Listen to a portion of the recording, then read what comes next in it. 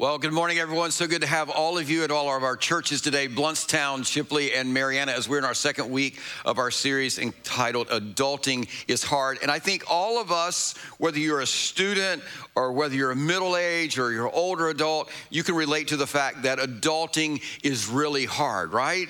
And if you don't know what we mean when we talk about adulting, we're referring to all the responsibilities that you discover as you get older that are now a part of your life that were not part of your life when you were younger because somebody else took care of those for you. Things like mowing your yard and paying your taxes or buying a house or keeping the oil in your car changed. You know, it's all of those things that we call adulting, but as hard as those things are, the responsibility side of those, and some of you are better at those than other people are of just handling, being more responsible, but as hard as the responsibility side of things are, what really makes adulting hard is the things that we can't see. What really makes adulting hard, it's what's rattling around inside our hearts that keep us from adulting well. It's not the obvious adult responsibility stuff. It's that emotional, mental, and spiritual stuff, the beneath the surface kind of stuff that makes adulting hard. Now, while you may have some visible behaviors on the outside that are just kind of symptoms of deeper, more hidden issues, the truth is all of those deeper unresolved issues are the reason that you just keep having the same problem over and over and over again. Now, what's interesting about adulting is this, is most of us, when we were children, we were saying, man, I can't wait till I'm a teenager. And then when you became a teenager, you're like, oh, I can't wait till I'm 20. And then when you became 20, you said, I can't wait till I'm 30. And when I'm 30, it'd be it's like 40. Because we always think the older I get, the easier it's going to be, right? But some of you, how many of you, you don't have to raise your hand on this, but how many of you have ever looked at a toddler or a child or even a baby and said this out loud? This is the best season of your life that you will ever have. But then we want to adult, but we realize adulting is not easy. But see, here's the thing. What we've discovered is this. When it comes to dealing with relational conflict, it's not any easier as an adult because adulting is very hard. In fact, we learned last week, and it's so much easier to stay childish and point the finger and blame everybody and everything around you than to look in the mirror and change as adult. But I'm going to tell you, failing to look at what's rattling around inside our hearts, I'm telling you, it doesn't make the problems go away. It doesn't make them get smaller in any measure, but it just lets them get stronger and bigger as they have their way in our life.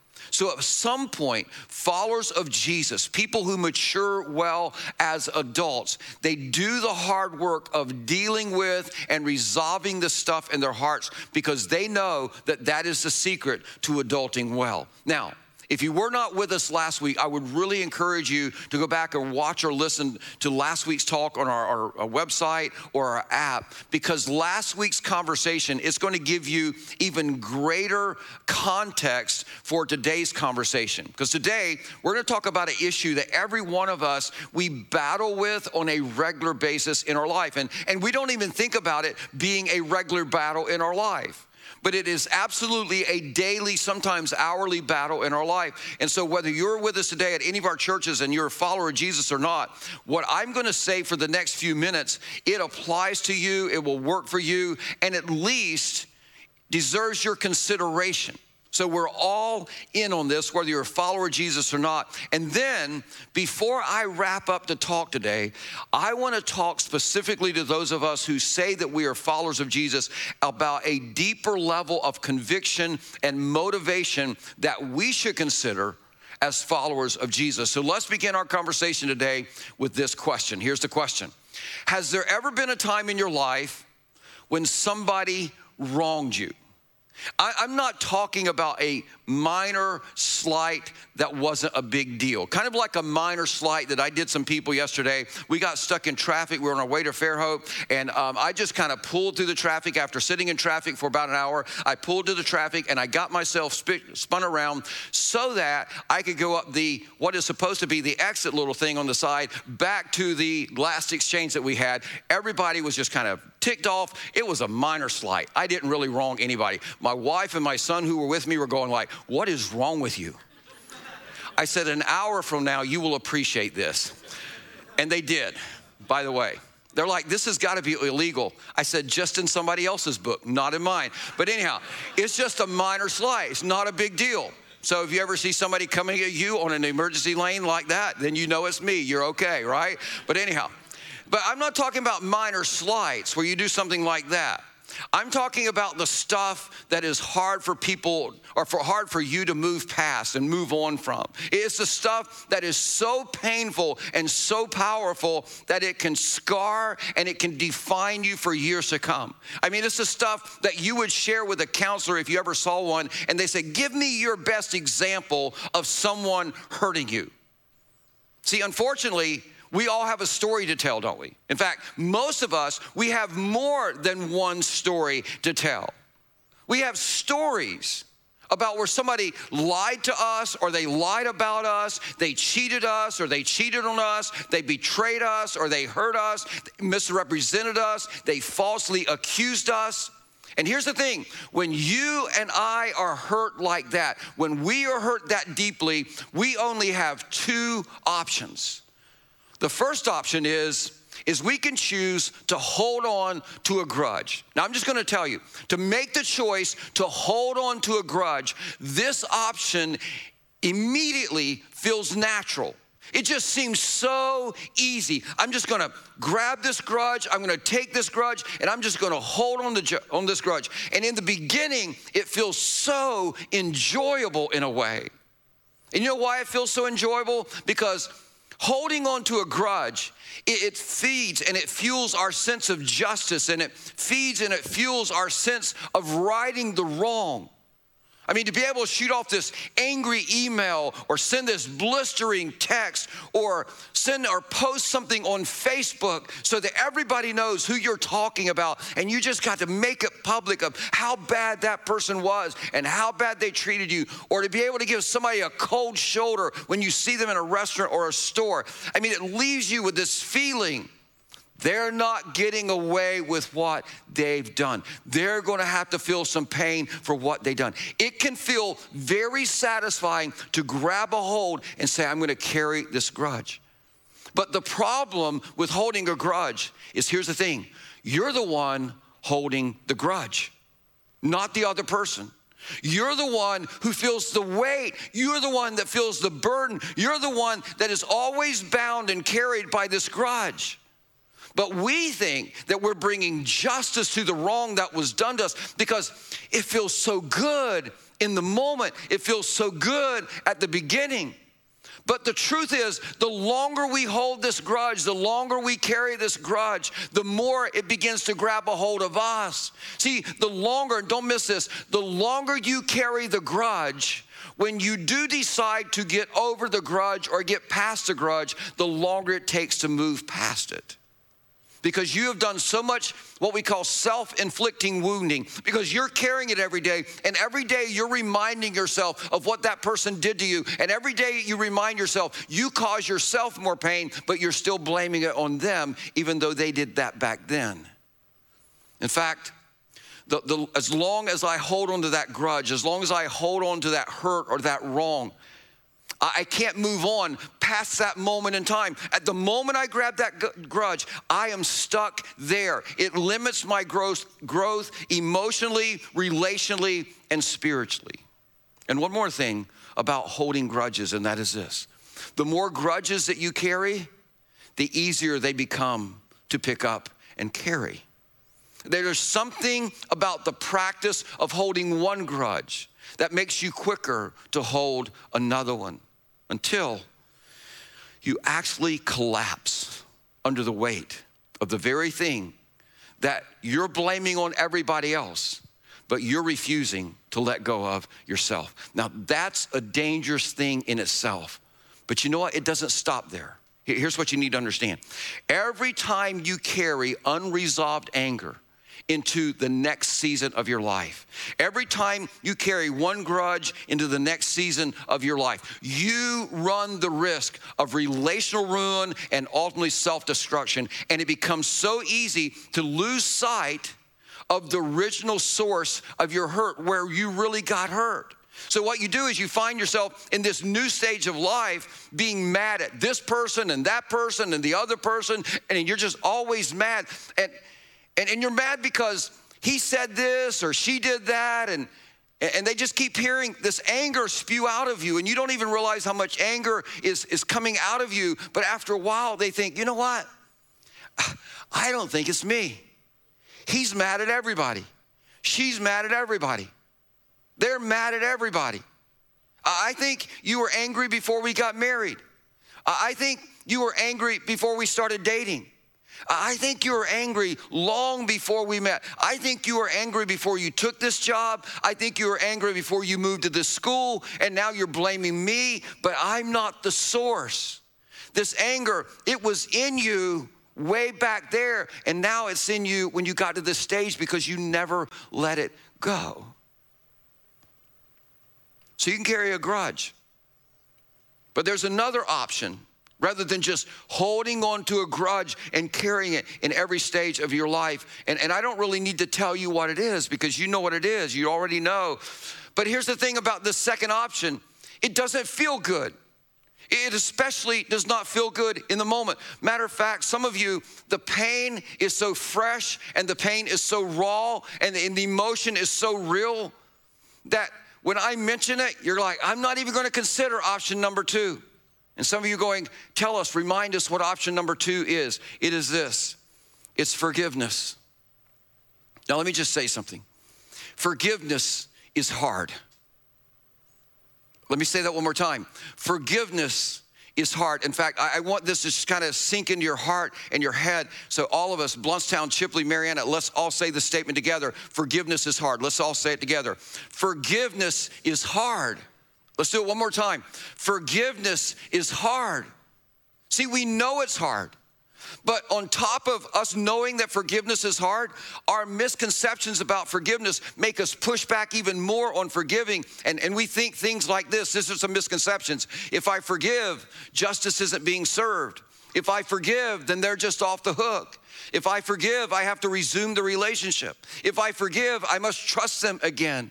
And because forgiveness is legitimate hard work. It's hard work spiritually, it's hard work emotionally, it's hard work mentally. It is hard work. And because it's legitimate hard work, I'm not going to spend the next few minutes just demanding that you forgive. But what I do want to do is I want all of you to consider a few reasons why it's worth your consideration. And hopefully what I can do is remove some of these misconceptions that you have about forgiveness that keep you from choosing to make the decision to forgive. So to do that, let me start with a simple definition. What does forgiveness mean? Let me give you a definition. Forgiveness means to cancel the debt. We're going to see that in just a moment from a story that Jesus told. So forgiveness means to cancel the debt. Every time you hurt someone or every time you're hurt by someone, there is this debt-debtor relationship that's created. That is why we say things like, I owe them an apology, or they owe me an apology. Because in a very real sense, there is this debt-debtor relationship that's been created. So to forgive, don't miss this, to forgive is to make a choice. They don't owe me anymore. I'm going to cancel the debt. There was a wrong that needs to be made right.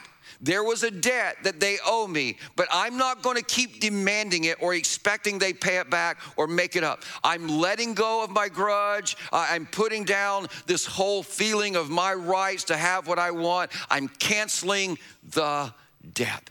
That's what forgiveness means, to cancel the debt. Now, a couple of those misconceptions that we put up on the screen that make us push back on forgiveness are the misconception that if I forgive, then justice isn't being served. Or if I forgive, then I'm just letting them off the hook.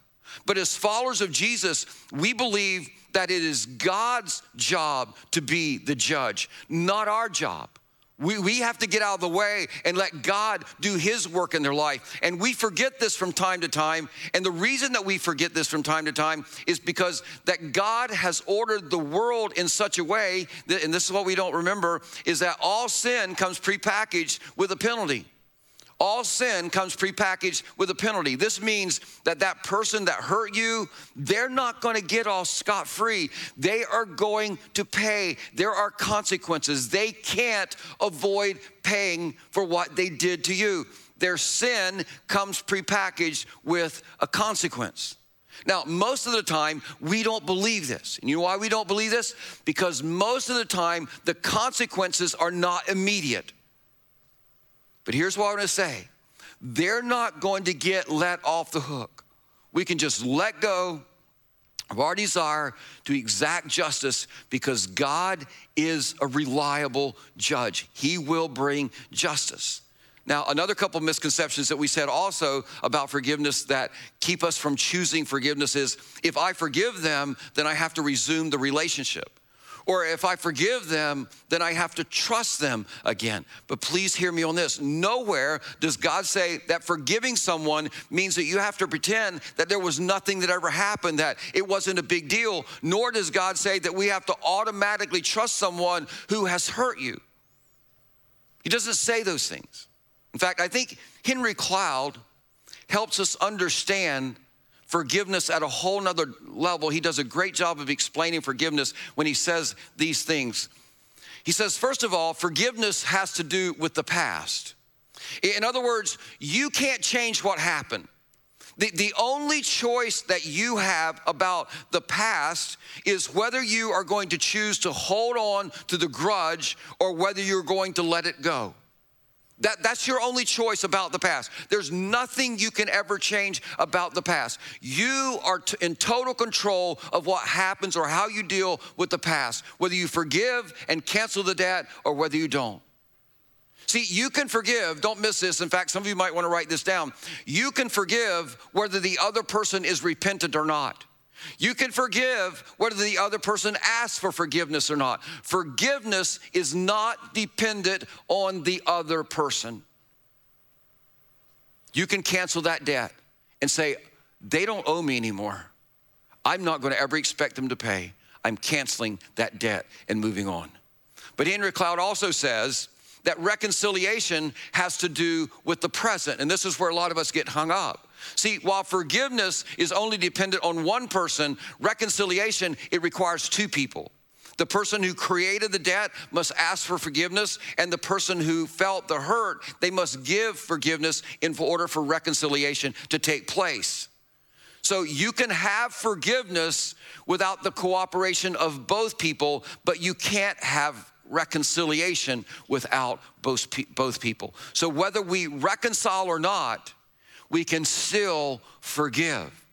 And then finally, there's trust. And this is always a big one when it comes to forgiveness. What do I do about trusting that person in the future?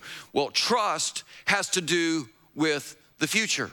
So if you have been hurt by someone, you have to determine, are you willing to risk opening yourself up to them again? What kind of boundaries are you going to put in place with that person going forward? And they have to decide if they're going to make the effort to really regain or rebuild trust over a period of time. So here's the thing you have to understand. Reconciliation and trust, the level of reconciliation and the level of trust, those are options that we get to choose. But forgiveness, it is totally dependent on us. That shouldn't be an option. So regardless of what the relationship looks like in the future, regardless of what the relationship is going to be in the present, it is in your best interest to forgive. So those are your two options. You can either carry grudges or you can choose to forgive. Now, here's what you need to understand. Carrying a grudge, if you decide, okay, I'm going to pick this up, I'm going to carry this grudge, you're going to feel better in the moment. But over time, it's going to ruin you. Choose forgiveness, and it'll be the hardest thing you do in the moment. But in the long run, it's going to be the most the healthiest choice that you can make spiritually, emotionally, and relationally. To just say, I'm letting go of the grudge. I'm parking it here in the past. I'm canceling that debt. Now, up to this point, whether you're a follower of Jesus or not, or whether you believe in God or not, what we've said, it applies to everyone. But for the next few minutes, I want to talk to those of us who say, I want to become a fully devoted follower of Jesus.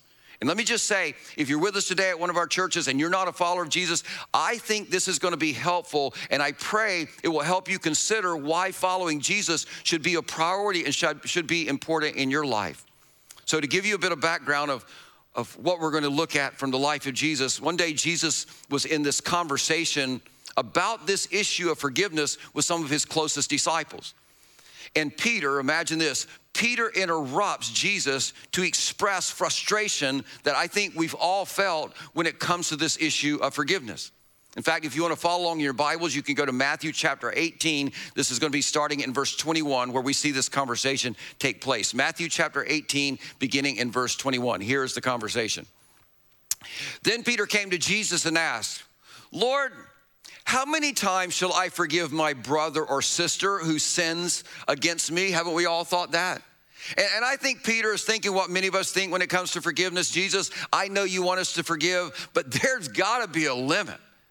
I mean, John over here, he just keeps doing the same thing over and over again. And he's so obnoxious because he keeps saying, oh, I'm the disciple that Jesus loves. And I just keep forgiving him. But he just keeps repeating the same thing over and over again. And nothing changed. And at some point, Jesus is starting to feel a little irresponsible to forgive him over and over again. You just can't expect us to forgive forever. So then Peter, he decides, I'm going to nail Jesus down to a number. So he throws out this number that he thinks is a generous, over the top. This is that go that extra mile thing, Jesus, that you said we should do if we're followers of you. So here's my number for how many times I forgive. Notice his number, the last part of the verse. He says, how many times shall I forgive my brother or sister who sins against me? Up to 7 times. And I think when Peter said this, all the other disciples around are just laughing. They're just slapping there. He's going, you got to be kidding, Peter. Jesus is going to think you're crazy. That just sounds ridiculous. I mean, who would forgive the same person 7 times for the same offense? I mean, you'd be an idiot to do that. And they're all expecting Jesus to go, no, guys, just 1 time. Maybe 3.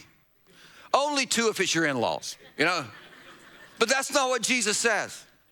No, notice verse 22. Jesus answered, I tell you, not 7 times, but 77 times. And Jesus' point in saying 77 times is you shouldn't even keep count. There is no limit to the amount of forgiveness that you should give. Now, apparently, when Jesus makes this statement 77 times, I mean, these disciples' faces had the same look that our face would have, that you gotta be kidding me. Are you serious, Jesus? And I'm guessing a couple of them probably stepped up and raised their hands now. It's not just Peter. They're going, Jesus, do you realize what this person did to me? Have you seen how she treats me or how he treats me? So without missing a beat, Jesus tells this made-up story. We call them parables in the Bible. They're made-up stories to make a point, to tell us who God is, who we are, and how we should interact in this whole process with God and other people. And in this story, Jesus tells us why forgiveness is something we need to do for our own benefit, not just for the benefit of other people. Notice this in the beginning of verse 23. Therefore, here's the beginning of the story. Therefore, the kingdom of heaven is like. Now, whenever you're reading the Gospels, Matthew, Mark, Luke, or John, and you see this phrase, the kingdom of heaven is like, it's saying to those of us who are followers of Jesus, this is what your life should be like. This is the practice that you should be practicing in this world, because you're now part of the kingdom of heaven. He says, therefore, the kingdom of heaven is like a king. Well, who does this king represent? It represents God, right? So keep that in mind as we go through the story. Therefore, the kingdom of heaven is like a king who wanted to settle accounts with his servants. As he began the settlement, a man who owed him 10,000 bags of gold was brought to him. Now, I want you to know in those days that one bag of gold was equal to 20 years of wages for a day labor in those days. Don't miss that. 20 years of wages was one bag of gold. So you do the math. 10,000 bags of gold. You do the math on that. All of a sudden, this guy, he owes the king, this servant owes the king 200,000 years worth of wages. Now, some of you, you thought you had debt problems. You have no debt problems compared to this guy. I mean, in today's money, this guy owed $4 billion. That's with a B, yes. $4 billion in today's money is what he owed his master, what he owed the king. Verse 25. Since he was not able to pay, you think, like $4 billion. Since he was not able to pay, the master ordered that he and his wife and his children and all that he had be sold to repay the debt. Not because the king's going to get $4 billion out of them, but because he's just kind of ready to wash his hands of this servant and recover whatever that he can recover. And Jesus telling this story, everybody listening is going, this is like the most hopeless situation for any human being we've ever heard. This is just beyond hope.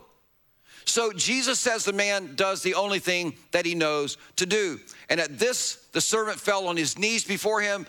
Be patient with me, he begged, and I will pay back everything. Now, that's just an absolute ridiculous statement to make, right? I mean, everybody who's listening to the story goes, there's no way, it's impossible. He can never pay that back. $4 billion never would happen. So what would you do if you were the king? And remember, the king represents God. You've lost $4 billion because of this guy. And now he's trying to convince you that he's going to pay you back. Well, this is why Jesus is such an extraordinary storyteller. He introduces a twist that nobody would expect. Verse 27.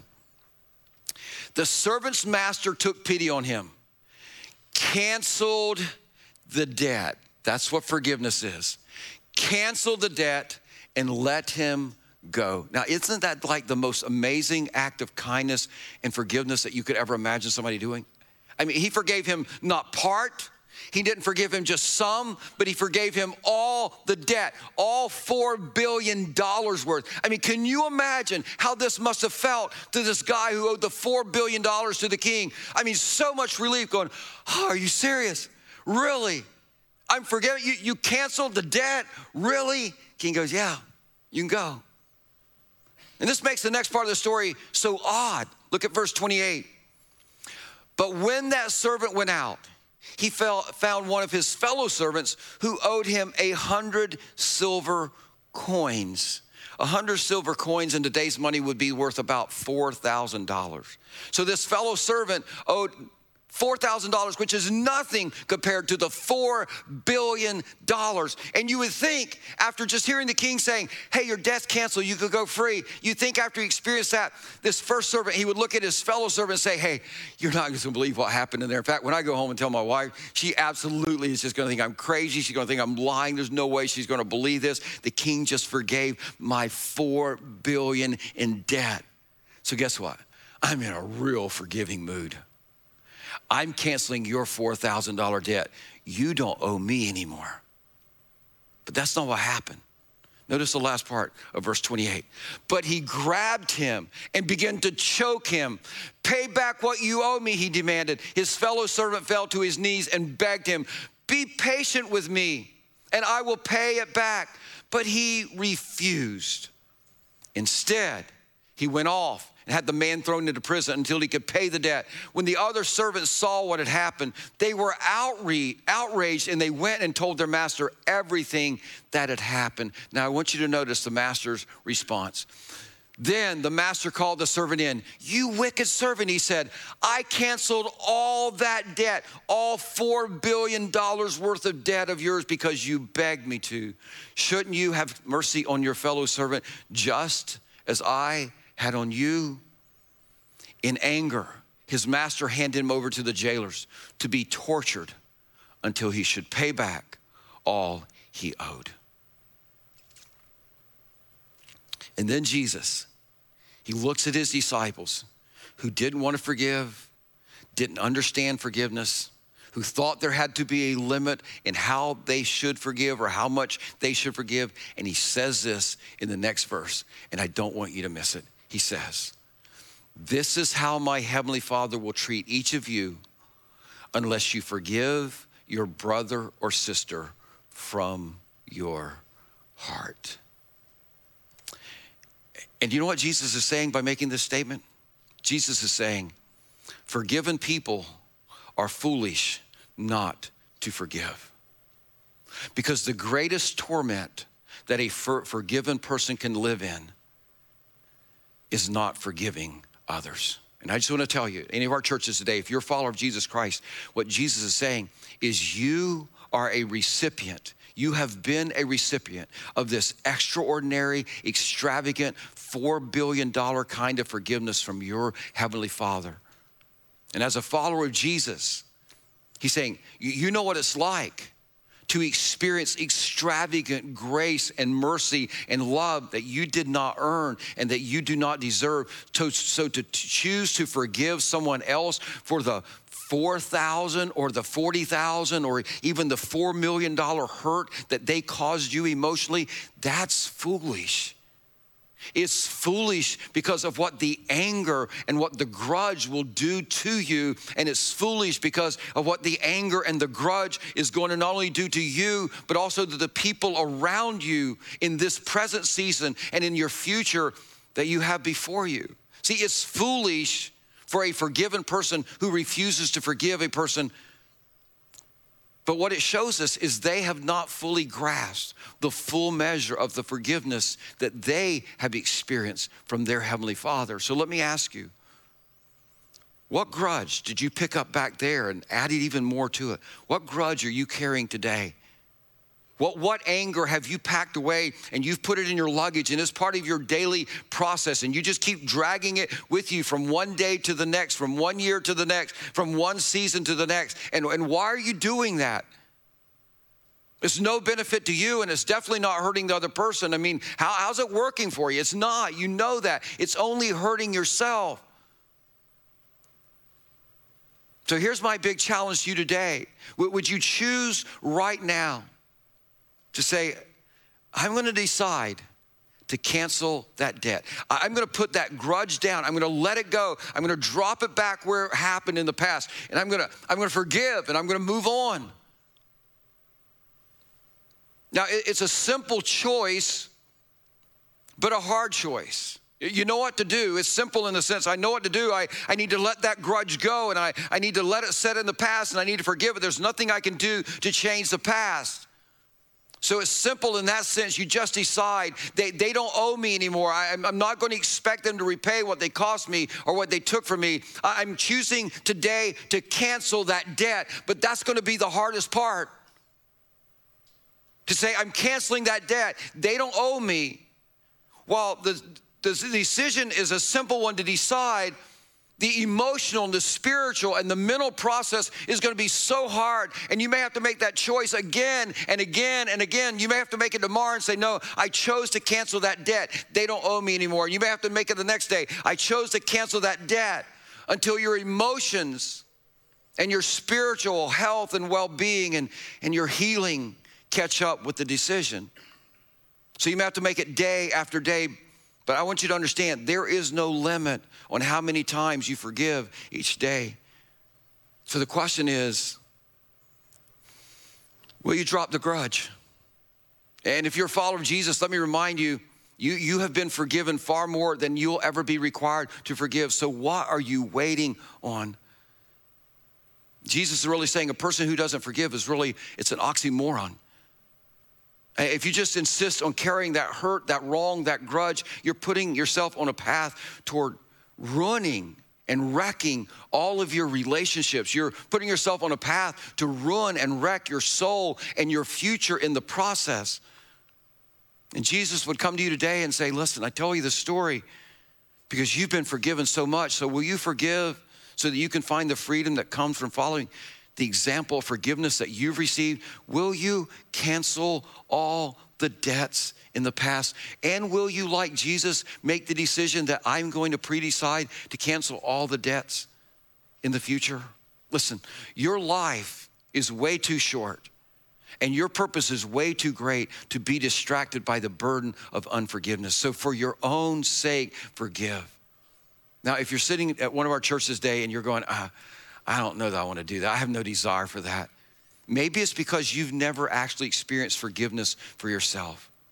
But you know what? All of that stuff that you beat yourself about, that you did in the past, all that stuff you just keep carrying with you from the past, Jesus pre-decided to forgive you for all of that sin, all of your past sin, all your present sin, all your future sin.